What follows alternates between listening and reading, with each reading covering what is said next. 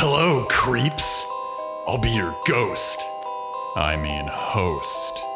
As we delve the crypts of spooky movies and even spookier theory. Welcome to Horror Vanguard. Hello, everyone. How's it going? Hello. Good morning, good afternoon, perhaps good evening. God, we're so good at this. Professionals, experts, well-trained in our arena. But today, we're taking a break from movie criticism to talk about venture capital and small business startups. I really think that it's important that we recognize the beneficial effect of low-tax centers in high-density urban populations. It spurs innovation. And really, that's what we're all about here on Horror Vanguard. We love innovation. And today we have a little something special. We got the #1 exotic spaceborne plant influencer to join us today. We have indeed. John, welcome back to the show. You're welcome. It's great to be back. Me and my many spores and tendrils. Just love to be here. And could you just breathe in a little more deeply when I release this fruiting body? Oh, Thanks. yeah. I read the PDF you sent. I'm trying to inhale maximum spore content right now. We are very excited that I suppose you're now kind of the resident expert in xenobiology and xenobotany. Yes. Xenobotanist. You were very kind enough to drop by and talk about space fascism. You were also kind enough to drop by back in the day in a deep dive in the archives to talk about the J.G. Ballard adaptation High Rise, which was two honestly just brilliant episodes. But we are very excited to have you back to kind of a little extra thing, a kind of holdover from Music Month maybe. But we are talking about honestly just a sort of irresistibly fun film, The Little Shop of Horrors. And I rewatched the film today and I have been practically vibrating with excitement about this bit of the show since then. Ash, my rhizomatic arboreal pairing in podcasting botany. Little Shop of Horrors. What is it about? Sorry. Oh, I just reread the first line I start this with, and it's like, okay, this is... All right, here we go. We all have dreams. Material dreams. A nice place to live, good food, medicine, even basic stability has become a figment of the fey realm of sleep. Mushnik dreams of having a successful flower shop. Audrey wishes for a home life free of abuse. Seymour wants nothing more than to stand on his own 2 feet. Audrey, too, also dreams, a sentient plant dreaming of blood. However, Tui's hunger for blood isn't evil, vindictive, or cruel. In fact, it's on the same plane as the dreams of our other 3 characters. It's a dream of a material need. Just like Seymour, Audrey, too, was, by nothing more than the happenstance of history, born into a world that could not sustain its existence without massive cruelty. All of the other denizens of Skid Row are orphans by some measure. Whether literally orphaned or orphaned by a social system that refused to support them, they are wanderers. Audrey, too, is separated not by literal monstrosity, but by the monstrosity these systems force us to embody if we are to get ahead. Audrey 2's material needs aren't evil at their core, they're just dangerous in the same way a hurricane contains within itself no cruelty, but great potential for danger. These dangers could be mitigated, perhaps even harmonized, by a more compassionate society. Audrey 2 is eventually marketed, cuttings are taken, and it can be sold and wound up in every home in America. It's a pet rock for the end of the world. Disaster capitalism packages the apocalypse as product, selling Armageddon and naturalizing hostile relationships towards everything we share this world with. Hold your hat, hang on to your soul, something's coming to eat the whole world. Join us as we discuss The Little Shop of Horrors. Yes. Then let us begin as we do now. Let us begin by kind of talking about some of the formal aspects of the film. This as an adaptation, as a show, as a bit of practical puppet work. What did you both think? Well, I'll just start by saying I like that I'm continuing my pattern of only appearing on episodes about movies I actually like. Please keep that going. But also, it's like, this is one of like the 4 VHS tapes I had as a kid. So I have seen it probably 375 times. So I really can't say if it's good. I mean, I think it's great, but I can also recite the damn thing from memory. I think it's I think it's basically you can't resist it. Like, if you've never seen it, you may find the opening a little bit weird, but like, honestly, it's just an immensely deeply charming movie. I think I don't think you can really be mad at this film, even if you decide that you don't like it. What about you, Ash? So I love Little Shop of Horrors. Like the music is great. Both versions have phenomenal performances in them. I've never seen this on stage, although I like, now rewatching this, I would love to see this on a good stage show, or even a bad stage show. And I think in terms of what we do on the show, how have we waited 190 ? Episodes to talk about the spaceborne plant that consumes people with aspirations? Yeah, literally the blood of the desperate to be upwardly mobile in the class system. The metaphor is not subtle. No, it's not subtle, but also, I think a real question is like, what is Audrey 2 a metaphor for? Because you can just say, well, capitalism or the market-driven economy, or, needing to keep the working people down, people searching for desperation in their life. But like, let me put it this way. What kind of mode of exploitation is Audrey 2? Because Audrey 2 offers you impossible fortune and fame as long as you keep tending to it, giving it your literal blood, and then, right before it consumes you, make sure you pass it on to everyone you know. I asked the question, is Audrey 2 an MLM?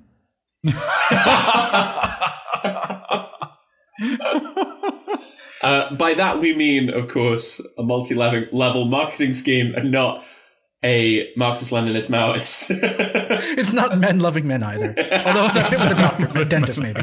Yeah, I mean, we will absolutely have to talk about the deep love, the deep libidinal desires of Bill Murray and Steve Martin in due course. Right, but it's like, what is, I mean, it's an adaptation of Faust, obviously, set in America, but like, what is Audrey 2 but the promise of a shortcut?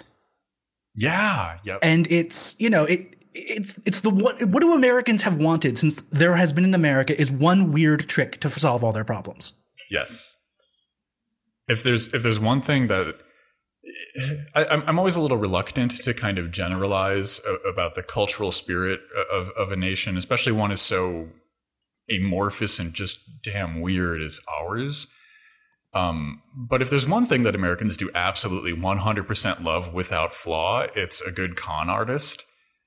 And Audrey 2 runs one hell of a con. Yeah, it's like The Music Man if he ate people. Yeah, I couldn't agree more, and I think it's incredibly important to point out. This is a film of the late 1980s as well, right? Which honestly I think makes the metaphor. I think makes your argument about the metaphor even clearer, right? Greed is good. What one weird trick for finding your financial security working from home. You can make dollars every day. All you have to do is occasionally just turn bodies into mulch. Yeah, I mean, and those guys probably deserved it. I mean, they're not in on the game like you are. You're hustling, you're killing people, right? You're on your grind. Yeah, it's hustle culture. It's Reagan era hustle culture. The one thing I find really interesting, right, is how we onboard Seymour into wholesale murdering people for a plant. And it's like, okay, like at first you make a little personal sacrifice, right? You got to skip those nights out with your friends. You gotta hustle, you gotta grind. It's about you. And then the next step, it's like, okay, well, like, that other guy didn't deserve it. He didn't work as hard. He didn't want it. And you know what? He was morally corrupt on top of that. So getting rid of him is a net positive. And then now it continues, right? Then we get Mushnik, who's like, okay, like he's trying to reverse the Khan. He's trying to steal your position. And then it goes all the way to Audrey, and it's like, it's this beautiful evolution of like, this is exactly how the mechanics of this thing works. Yeah, I mean, to kind of see the process, you just need to look at the two songs in the opening half, which is Skid Row, the big ensemble number, which is right at the top of the film, and then Feed Me, where it's the like convincing this person to go out and do crime, to go out and murder somebody, but murdering them because there's a lyric like they look like plant food, right? They don't. If someone's on the outside, it's not just that they're a sucker. It's like they're not one of the chosen. They're not even a person anymore. Right, and I'm glad you mentioned those two songs, because I think the thing that makes Audrey 2 so seductive isn't just, fortune and fame and all the material comfort, big Cadillac car, all that. It's that Audrey 2 offers you dignity. Mm. And they mention in Skid Row, like specifically about how the workers are treated. The bosses take your money and they break your hearts. And in Feed Me, it's like, hey, if you do this for me, the girl you like will like you back. Mm-hmm. Yeah, absolutely. Absolutely. It's the logic of like a very particular kind of capitalism, right? It's like, right. Don't you want to be the one that gets to do the violence and exploitation? Don't you? It's not like if you work hard and this is a meritocracy. It's like, no, we know that it's not. So we already know what the boss does, but don't you want to be rich so you can do it too? Yeah, eventually you'll be at the top of this, large pyramid-shaped scheme. It's our three-dimensional triangle adjacent business plan. And I think that the dignity thing is important because, like, I've in preparation for this, I've been reading a lot about people in, like, for better or worse, pyramid scheme culture, and it really seems to be like, oh, these people just want friends. Like, even more than they want money. I mean, isn't that the entire logic of like NFTs? Exactly. Yeah. 100%. What do you want? You want to be on the inside. You want to be the one who's in the know. And really, it's an expression of like, it's a very, in a way, it's a kind of weird attempt to synthesize a false class consciousness. Absolutely. Like, this is the thing that MLMs are predicated upon, right? The thing that Audrey 2 is exploiting throughout this entire film. It's not just material security, it's community. It's this, it's the reversal of alienation. It's the bridging of these gaps, And to that point, one of the articles I read about like the NFT subculture is specifically mentioned that one of the guys who was really into it was a Tesla car salesman. And I just thought, well, the thing you're selling is the thing that created your alienated existence. Because like you're selling people a device that like conveys individualism in its purest form, creating atomized suburbs, creating a world where there's nothing to walk to, destroying the very community of Skid Row. Yeah, absolutely.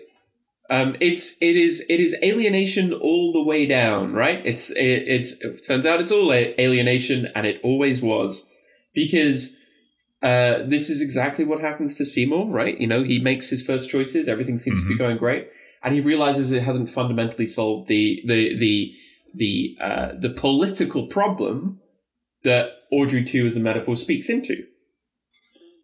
And I don't think we can let pass, of course, mention of Seymour without mentioning, of course, his superb fashion sense.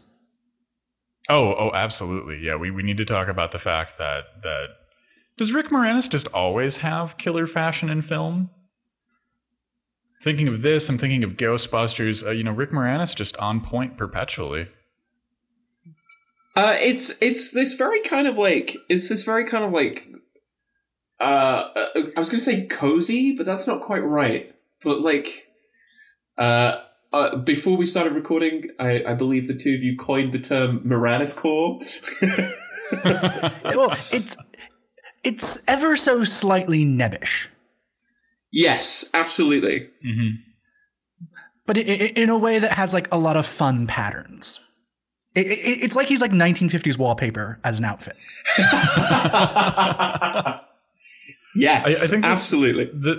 This winds up being revealing and important for a lot of the characters that Rick Moranis plays, because they're often naive in the way that one can become if they have an outdated sense of how the world works.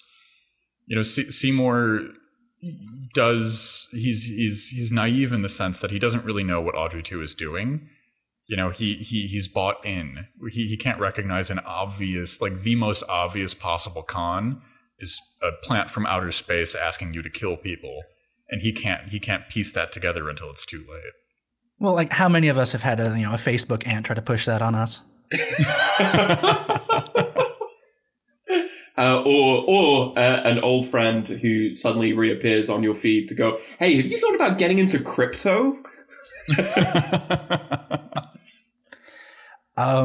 It's interesting to start with like the aesthetics of it, because like, I find like one of the things this movie does so well is that it manages its tone really well, and it's set in like this sort of non-specific Looney Tunes slum, but it's very coded to immediately post-war, but it also feels like a slightly cartoonish version of it. But is not, but it matches that by being like emotionally real. Oh yeah, absolutely. This is 100%. what I mean when I say that I found it's very hard to resist. Mostly because as soon as you kind of buy in, it's a very deeply emotionally sincere film. It's also deeply weird in a way that's like highly compelling. Mostly again because of Steve Martin's incredible character, who we will get onto in due time. But no, I completely agree. It's this immediately recognizable fantasy of a particular time and a generalized sense of where it's happening. So what do we make of this then? What do we make of the kind of time out of time that the Little Shop of Horrors is happening in, right? Filmed in the 80s and with that kind of sensibility, but looking back onto almost like early mid-50s aesthetics and vibe check. Little Shop of Horrors. There was this really interesting pattern, which unfortunately really dominated my personal aesthetics growing up, I realize in retrospect, of movies in the 80s having a huge romantic love affair with movies from the 40s. You can do all the obvious ones, Roger Rabbit, all the Indiana Jones movies, To Cast a Deadly Spell. The 80s was just obsessed with redoing the 40s, and it was kind of a side part to Reaganism, which is about like, no, you can go back. You can go back into the imaginary. You don't have to live in this real world where you have to like wear sweaters and drive less. Yeah, it's simultaneously kind of timeless and also deeply nostalgic, right? Which allows for a kind of emotional sincerity that giving it too clear a sense of specificity in when this happens. That would make it seem a bit weird, I think. Trying to be that kind of like emotionally, it's a very simple and very straightforward narrative, right? The beats are not all that complex. The jokes are pretty dark, but really all of the arcs that the characters go on are fairly straightforward. But it's that placelessness that allows that to function in a way as a kind of fantasy that you project yourself into. Because if it was too specific in when and where this happens, I don't think you would buy in the same way. Right. And something I'm going to circle back to, oh God, management speak is infecting my brain like a spore. Table that. Something like I do want to get back to is that this is a fantasy of a almost pre-car or at least pre-highway era, because there are almost no cars in this movie. Yeah. And, at the end, when we get our happy ending, which wasn't original, there was a whole deleted ending. Yep. When we do get our happy ending, where do we end up? The suburbs. And what's lying in wait in the suburbs, ready to claw its way back into you? But a tiny little Audrey 3. And I would love to talk about that deleted ending. If we could all sojourn for a moment into a lost bit of theatricality. Oh, yes. Absolutely. So excellent. So spoiler alert. or Ash, would you like to kind of like lay out what the ending is and what the kind of lost alternate ending is? So we just touched on what the I guess the theatrical release ending was, right? A relatively happy ending with a the end question mark with the appearance of the Audrey 3. But the I guess what has become known as the director's cut ending features Audrey 2 eating Audrey, and then escaping the flower shop and an army of Audrey 2s destroying the Earth.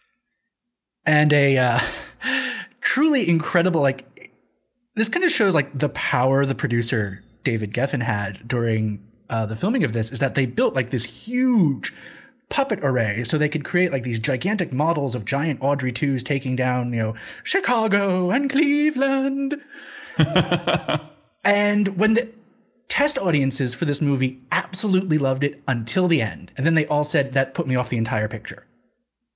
And he was powerful enough to say, I don't care if you've shot it. I don't care if we've spent like millions and millions of dollars on this ending. Change it. Mm-hmm. And I think like the reason the director gives is that, well, it really started as a play, and on a play you can kill everyone, and then the audience comes out and the cast bows, and everyone knows it's just a joke. They're not really dead. Mm-hmm. And you couldn't really do that in the filmed version because those characters are now just dead. And it would undercut what people thought as like the sweetness of the central relationship, and it's this kind of like weirdly dark, cynical ending that the movie kind of doesn't lead into.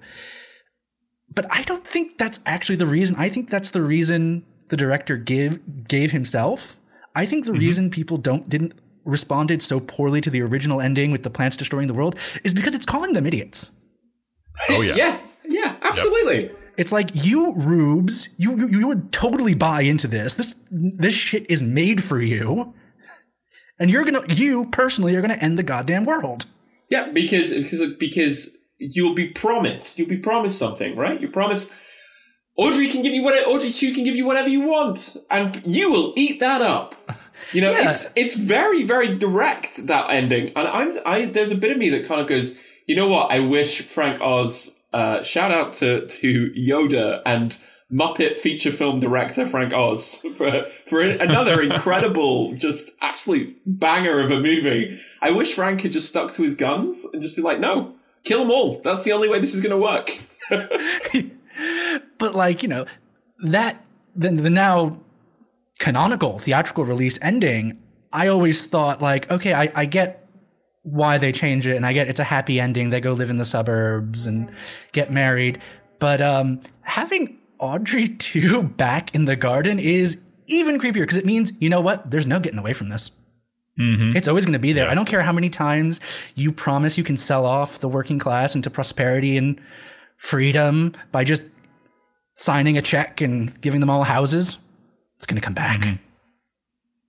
Yeah, it's more insulting that Audrey just survives, that there's nothing that could have ever been done, and that the director's cut ending will happen. It's just a matter of time. Yes. Yeah. It's just a matter of when. Go on.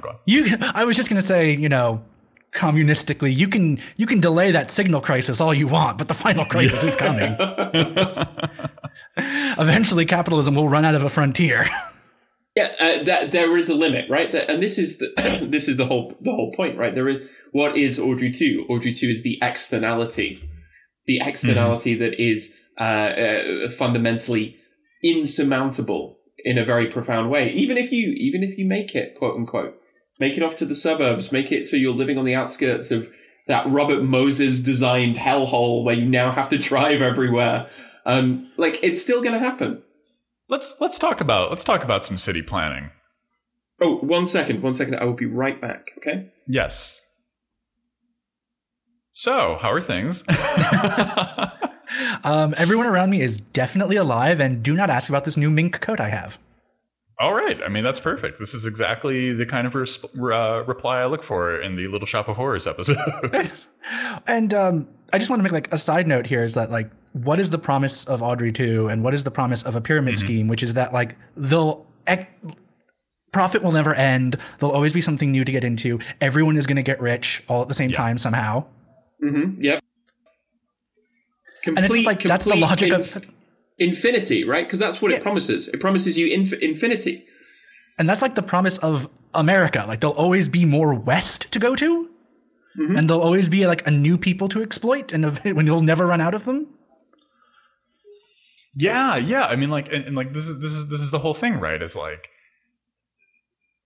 the inherent principle of constantly finding new fields of extraction will always end where the director's cut ends, even if it's not literally giant plants destroying the world. I mean, just look at, I mean, like, Audrey 2 is such a good analog for the coronavirus.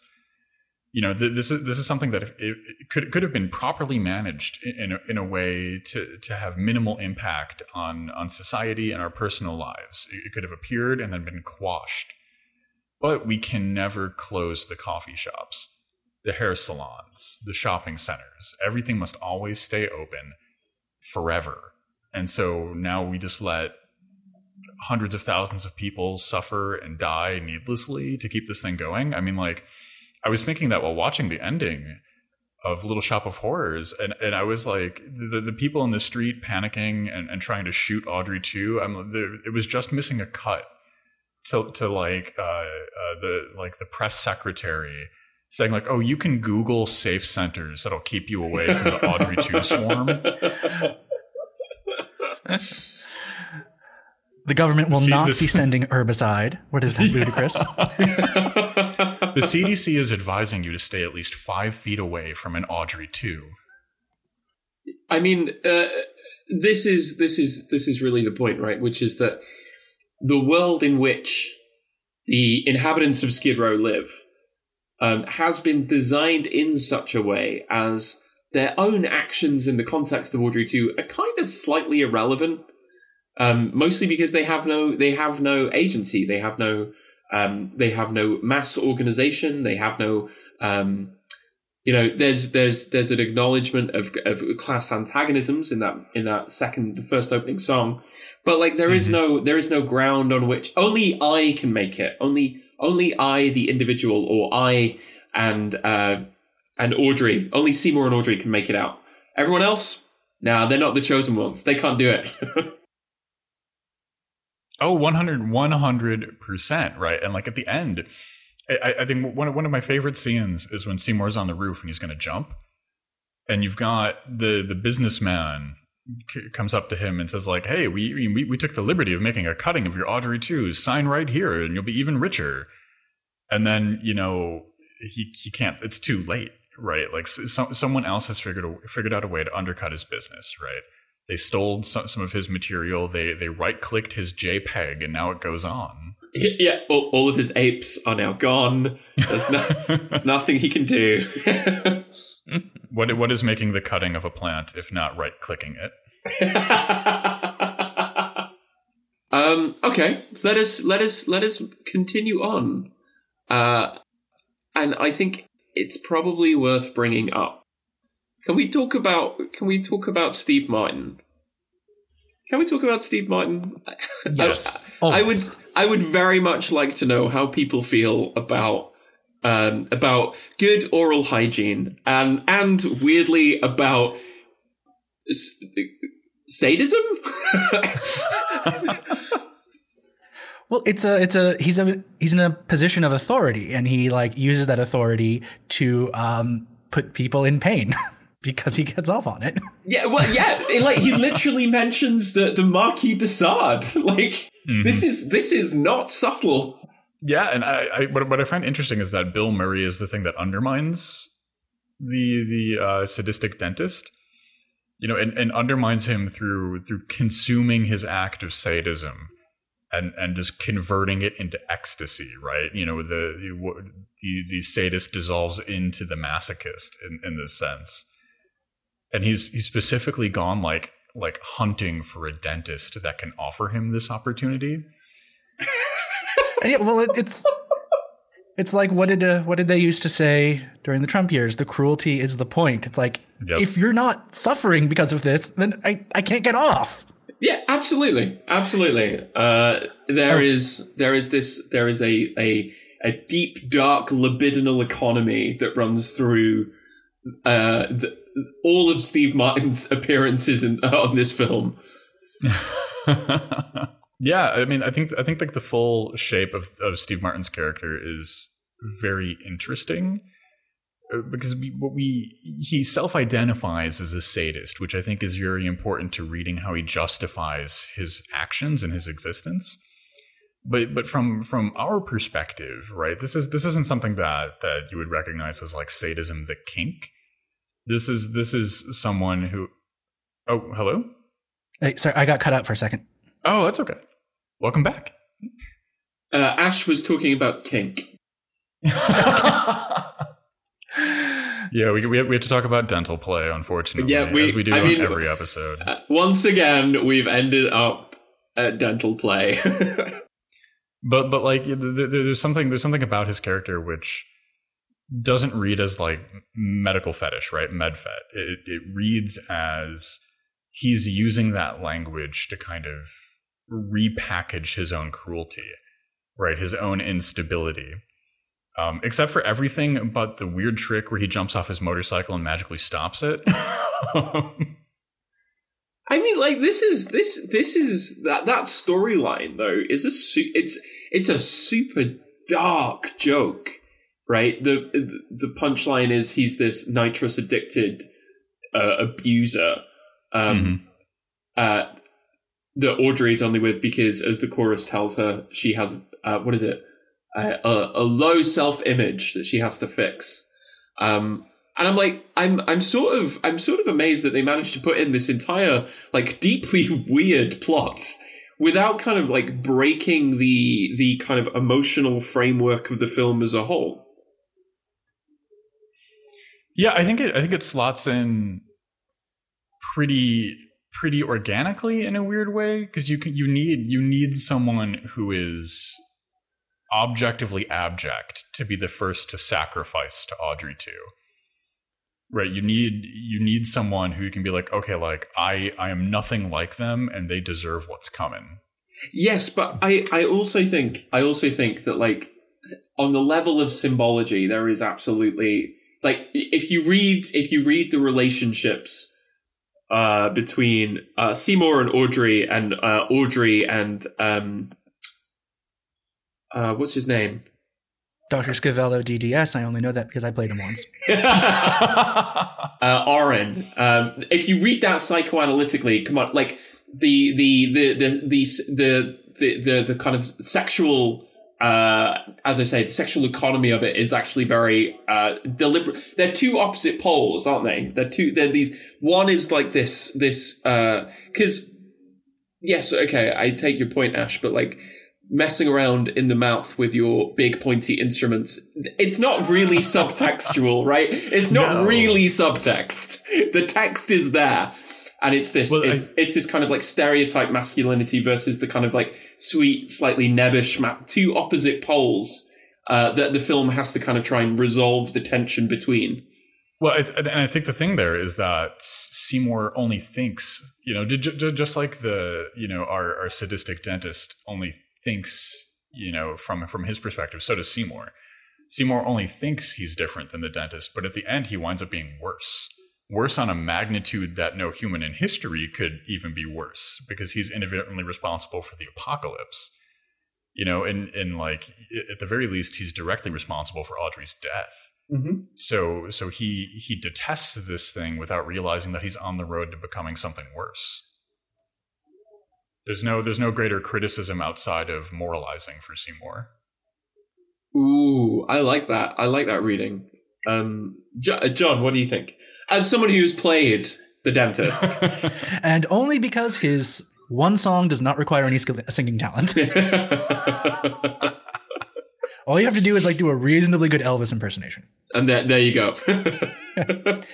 Well, I was thinking about this because I was thinking about the, once I identified Seymour as, hustle culture, I was like, okay, well, how does everyone else map out? You have Mr. Mushnick, who's the small business tyrant, who, wants to steal his employee's invention.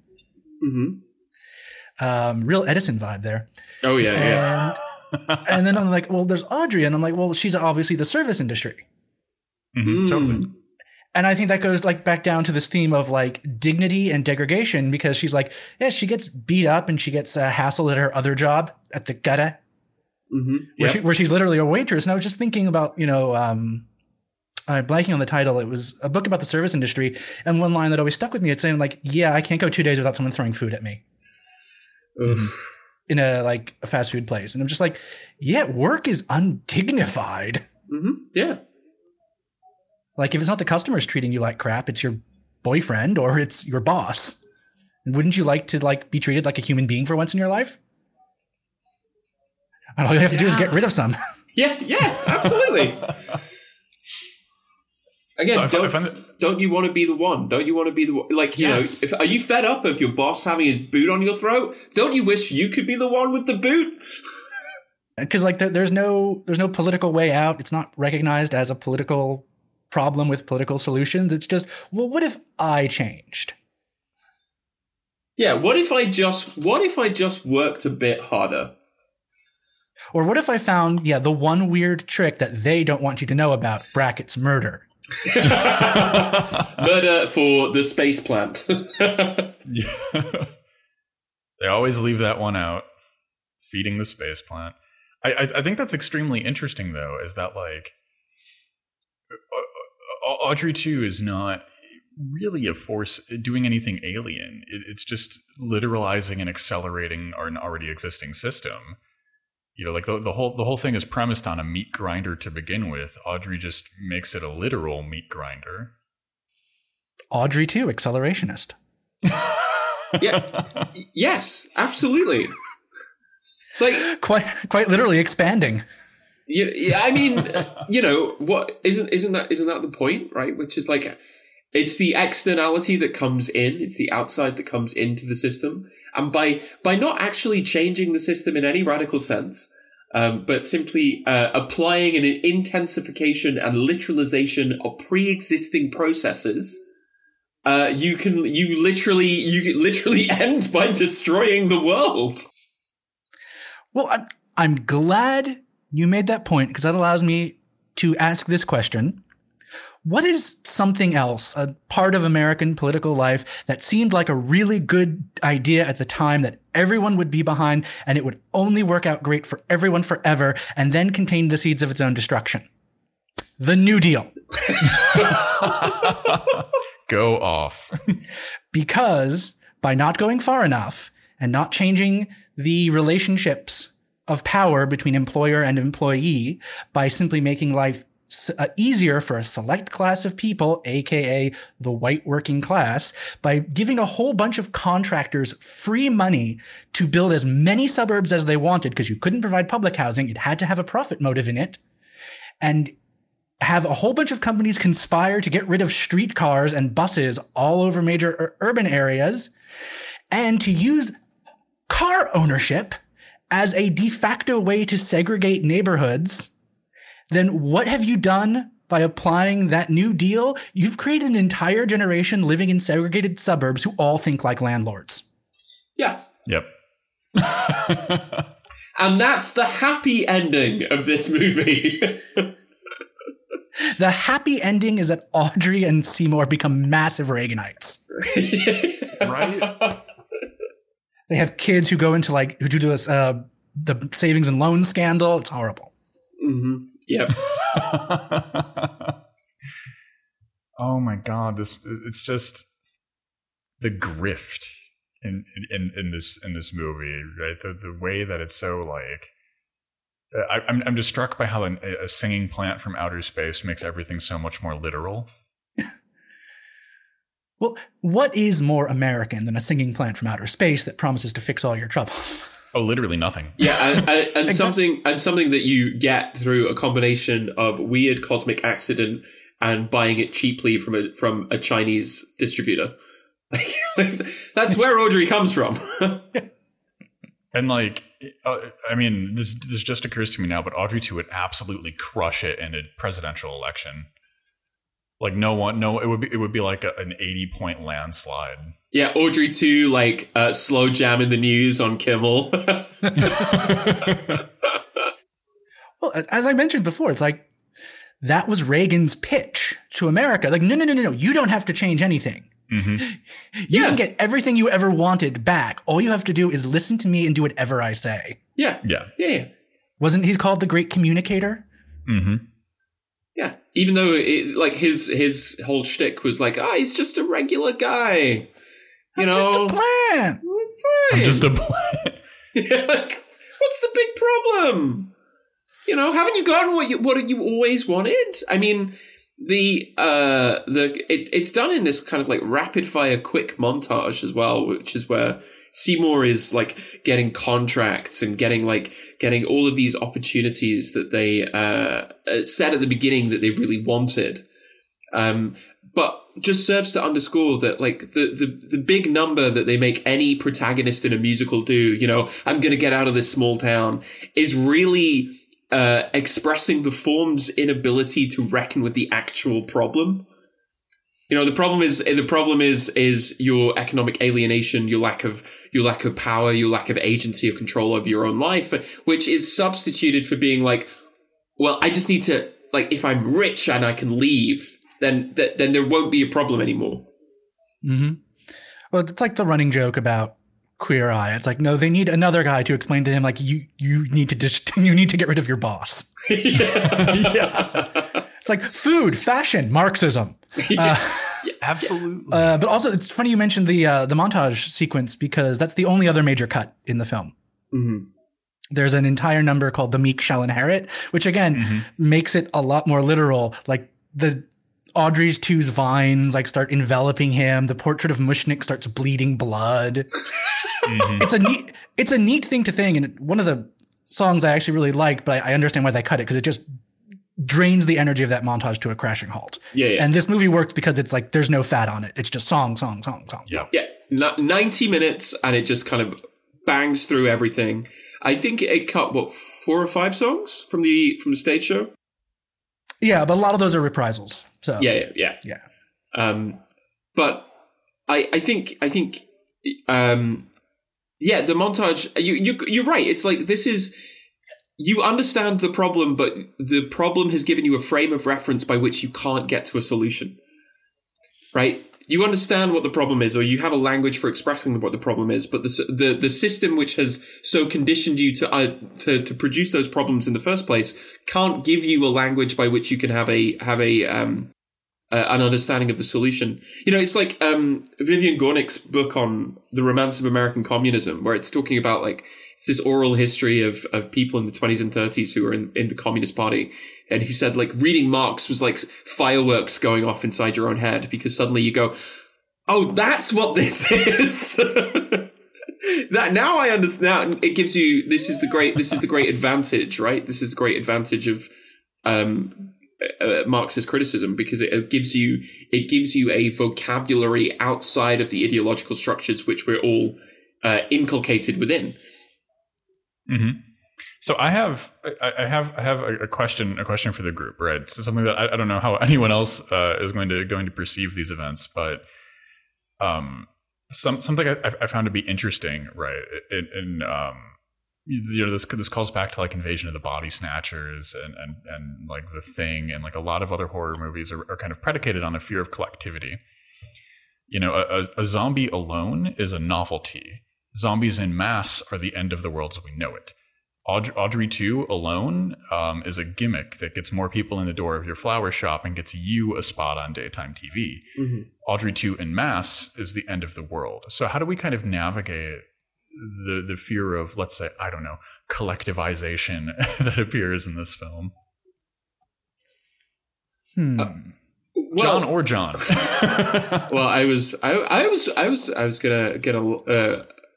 All I was gonna say is that very simply, it's the question of like, at what point do you think there's a credible, like, it's really striking to me that this film is like about something from space, because I suspect that in days of like greater communist red scaring, it would have been a plant that arrives from the mysterious east, or it arrives from Tibet, or it does arrive from the mysterious east. Yeah, but like. That's never the kind of like they talk about the solar eclipse all the time, but they don't talk about the fact that he got it for $1.75 from the guy who ran the Chinese florist. But it's like, I suspect it's because at this point, where's the threat? You know, collectivity politically is not really a threat at this point. So the threat has to be this completely external factor, right? Well, it's also, in a lot of like mid-century sci-fi, aliens are stand-ins for communists. So that's like drawing on a different tradition, but it's also like the movie has to explain why both Seymour and Audrey put up with this bad treatment. And they do so by saying, well, he literally lives under the store. Yeah. And, the business owner has been taking care of him his entire life, so he feels owed to it. Interestingly enough, the business owner does not feel he owes anything to Seymour. Mm-hmm. And Audrey has poor self-image, and she has to work 2 jobs, and she doesn't think anything will ever get better. So it's just like, these are the conditions created so they can't strike. Yes, absolutely. Yes. Collectivity is impossible, so why would it be perceived as a threat until right at the end, right? You know, there is no political agency. If you're on Skid Row, it's a very pure kind of like, I've got to make it, and if I have to make it by killing other people here, then fine. What about you, Ash? What do you think? Absolutely. Well, I think this is all really interesting, right? Because there is an aspect of Orientalism to Audrey too, right? It does, in quotes, come from the East, and this. But I think you're also right in the sense that there's all these references to eclipses and solar phenomena and the planet coming from space, and I think that there's this kind of confluence of things that happen in that, and it's simultaneously this. So we've got this kind of Red Scare fear that's diffusing through China, right? You see the same thing pop up in Gremlins, right? That this is a very 80s attitude, but we're also on the heels of this is like the fading cultural memory of the space race. Like we got to the moon first and then we never did anything after that. Then it just became a place where rich people send stuff occasionally and more increasingly in our time. But that means that there's this kind of tacit acknowledgement that even though we won the space race, we failed. The dream died, on the last trip to the moon. It never made it back. And so space kind of becomes this nebulous signifier for like a permanently looming collectivized threat. There's something out there, and it works together in a way that we can't.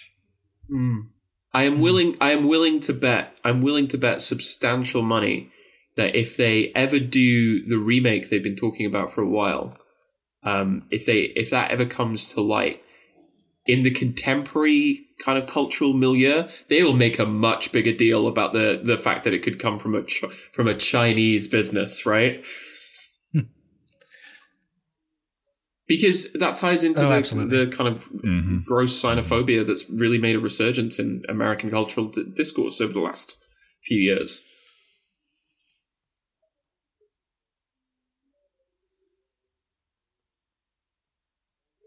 So, would anyone like to talk about the American highway system?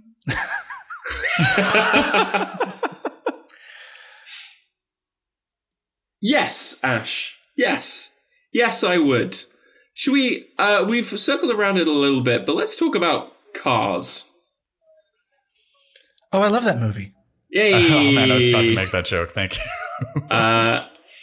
And really, why, if you end up in the suburbs, you have to have a car. There is no subway station. There is no public transport. And the ways in which cars no longer have they don't just have a practical function, they have a political and ideological function as well, right? Yeah, I mean, car ownership was used as a very there's this thing in the movie Los Angeles Plays Itself where they get kind of mad at movies like Chinatown and Who Framed Roger Rabbit because they kind of imply that, the awful things done to Los Angeles, like getting rid of its metro system, getting rid of its red car, were like secret cabals. They were not. They were enthusiastically pushed by a white populace that wanted to make sure there were areas of town where they would never see a black person. Mm-hmm. And the whole thing was like, well, if you have a car, that means you're prosperous. And if you're prosperous, then you'll live in a prosperous area. And so, yeah, car ownership was used as de facto segregation, like on top of like, Levitt towns had racial contracts on them. And that there were riots when those were broken. So yeah, the car does that. It was also, like I mentioned before, like creating the highway system was just a huge giveaway to businesses that depend on highway systems. Like, McDonald's is a real estate company that owns land near highways, or just like the very idea of like food you can eat in the car, or having to drive to a mall to have a like a simulated downtown experience that you could also like was very tightly controlled. Absolutely, yes. And there's an essay I really like called "The Social Ideology of the Motor Car," and it basically explains how, much like in Repo Man, they say driving makes you stupid. Philosophy of this is like driving makes you a perfect bourgeois individualist. Yeah. Yep. And I just want to just do the first couple sentences, and then I'll let someone else talk, I swear. Oh, keep going. The worst thing about cars is they are like castles or villas by the sea, luxury goods invented for the exclusive pleasure of a very rich minority, and which in conception and nature were never intended for the people. Unlike the vacuum cleaner, the radio, or the bicycle, which retain their use value when everyone has one, the car, like a villa by the sea, is only desirable and useful insofar as the masses don't have one. That is how, in conception and original purpose, the car is a luxury good, and the essence of luxury is that it cannot be democratized. If everyone can have this luxury, no one gets any advantages from it. On the contrary, everyone diddles, cheats, and frustrates everyone else, and is diddled, cheated, and frustrated in return. Absolutely. Which is why it's so striking that the reward is getting out to the suburbs, which by design, which by necessity, is not universal. I mean, this is what Fisher means when he in the introduction to Acid Communism, talking about the ways in which the kind of fantasy of the good life is predicated not upon genuine cornucopia, not upon genuine red plenty. Like, capitalism depends upon this artificially imposed scarcity as a way of maintaining the value of commodities. Yes. Like, one of the things in this film that I was watching, I was like, my God, that's beautiful, is that whole opening song number. Yeah. Where you've got like just this cloud of people in the street, and they're like, when I say in the street, I don't mean like nice on the sidewalk. I mean like just in the road, where the murder machines made out of tons of steel just plow through every day. Like, and they're all just like collectively acknowledging their plight. And I'm like the real seed in the Little Shop of Horrors is the seed of class consciousness in the opening song and dance number. Okay, so here's the question then. What's the kind of like leftist ending that doesn't happen? But like from a leftist point of view, how do you solve the problem of the externality? How do you deal with Audrey 2? Skid Row commune. Okay. So step 1, Audrey 2 comes on our podcast. Step 2, because that is a voice that is made for a podcast. No, but yeah, I think that's exactly the point, right? I think like like you're both acknowledging the 100% correct and brilliant thing to say, and that's like that beginning moment advancing forward. Right? Just like with coronavirus, the thing that let coronavirus run rampant wasn't a special quality of the virus itself. It was the fact that as a society, we don't have systems in place to deal with it, and we further decided to pretend like it didn't exist. We, as like unions and working people, we didn't have the political agency to do anything about it, and the people with political agency didn't want to. And the same thing is the case for Audrey 2. It makes a bunch of people money in the short term, so there's no need to ever think about what happens with it months down the road. Well, I mean, the way that I would put it is maybe to sort of return to the problem of the vegetal. What the leftist answer is eco-socialism, right? Like, what do you do with the natural world, right? Do you treat it as a commodity, or do you treat it as something within which we are enmeshed? You know, in what I think, as Jason Moore calls it, the web of life, right? Mm-hmm. How do you find ways of existing with nature, with a natural force or natural externality that is often hostile, but that a relationship that doesn't lapse into like the dominative extractivist modes that we live in at the moment? Eco-socialism, starting with Skid Row. Well, we could do it with what they're doing increasingly in mid-level cities. Is they're getting rid of their urban highways. Like Syracuse just decided, like, yeah, we're getting rid of that. And all those places, Robert Moses, particularly ethnic working class neighborhoods, because he was an insane racist. Mm-hmm. Mm-hmm. Like, he deliberately put highways through neighborhoods he knew were hotbeds of worker organizing. Yep. If anyone hasn't read it, I really cannot recommend Robert Caro's book on Robert Moses. It's called The Power Broker. It is genuinely jaw-dropping. And as someone who is not American, just underscores the deep and profound weirdness of American infrastructure, or it's the lack of infrastructure. I'm very happy that someone said the I word. Like, infrastructure in Audrey 2 is, I think, really, really important, especially with the director. The director's cut ending has consumed so much of my like mental space after watching this. But one of the things in the ending is like this destruction of infrastructure, right? Audrey 2 destroys bridges and buildings and streets and like. But watching that today, I'm like, honestly, that's not that horrific, because we've destroyed all of our own bridges and streets and buildings through not repairing them, because repairing stuff doesn't make money. Yeah, there's a reaction of very much like, hey, that's our job. Yeah.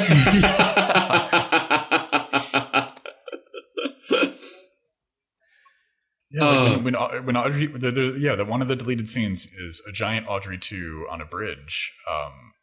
And the bridge can sustain the weight of the giant Audrey 2. And I'm like what, last week a bridge in Philadelphia collapsed just because it didn't even have an undue load on it. And I'm like, there's no way a bridge is going to hold a giant plant monster. Like, we need to build back better so that when Audrey 2 arrives, it can freely leave Manhattan and make its way to the rest of the United States.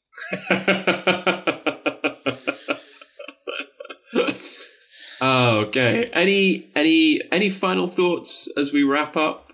We have covered the endemic structural failures of the New Deal, the struggles of small business owners.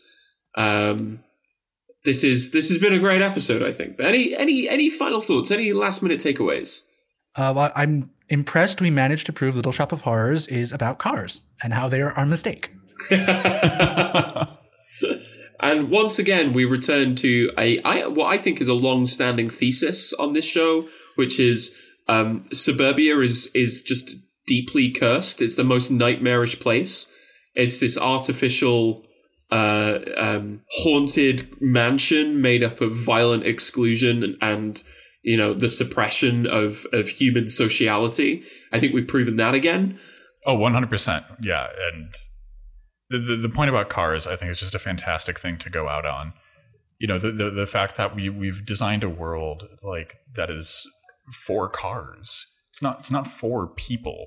It's not for humans. It's not for our enjoyment. We're stuck on these tiny little sidewalks while cars rule everything and parking lots spread through the country. Like, the infrastructure that supports cars is in much the same sense the exact same thing as Audrey 2.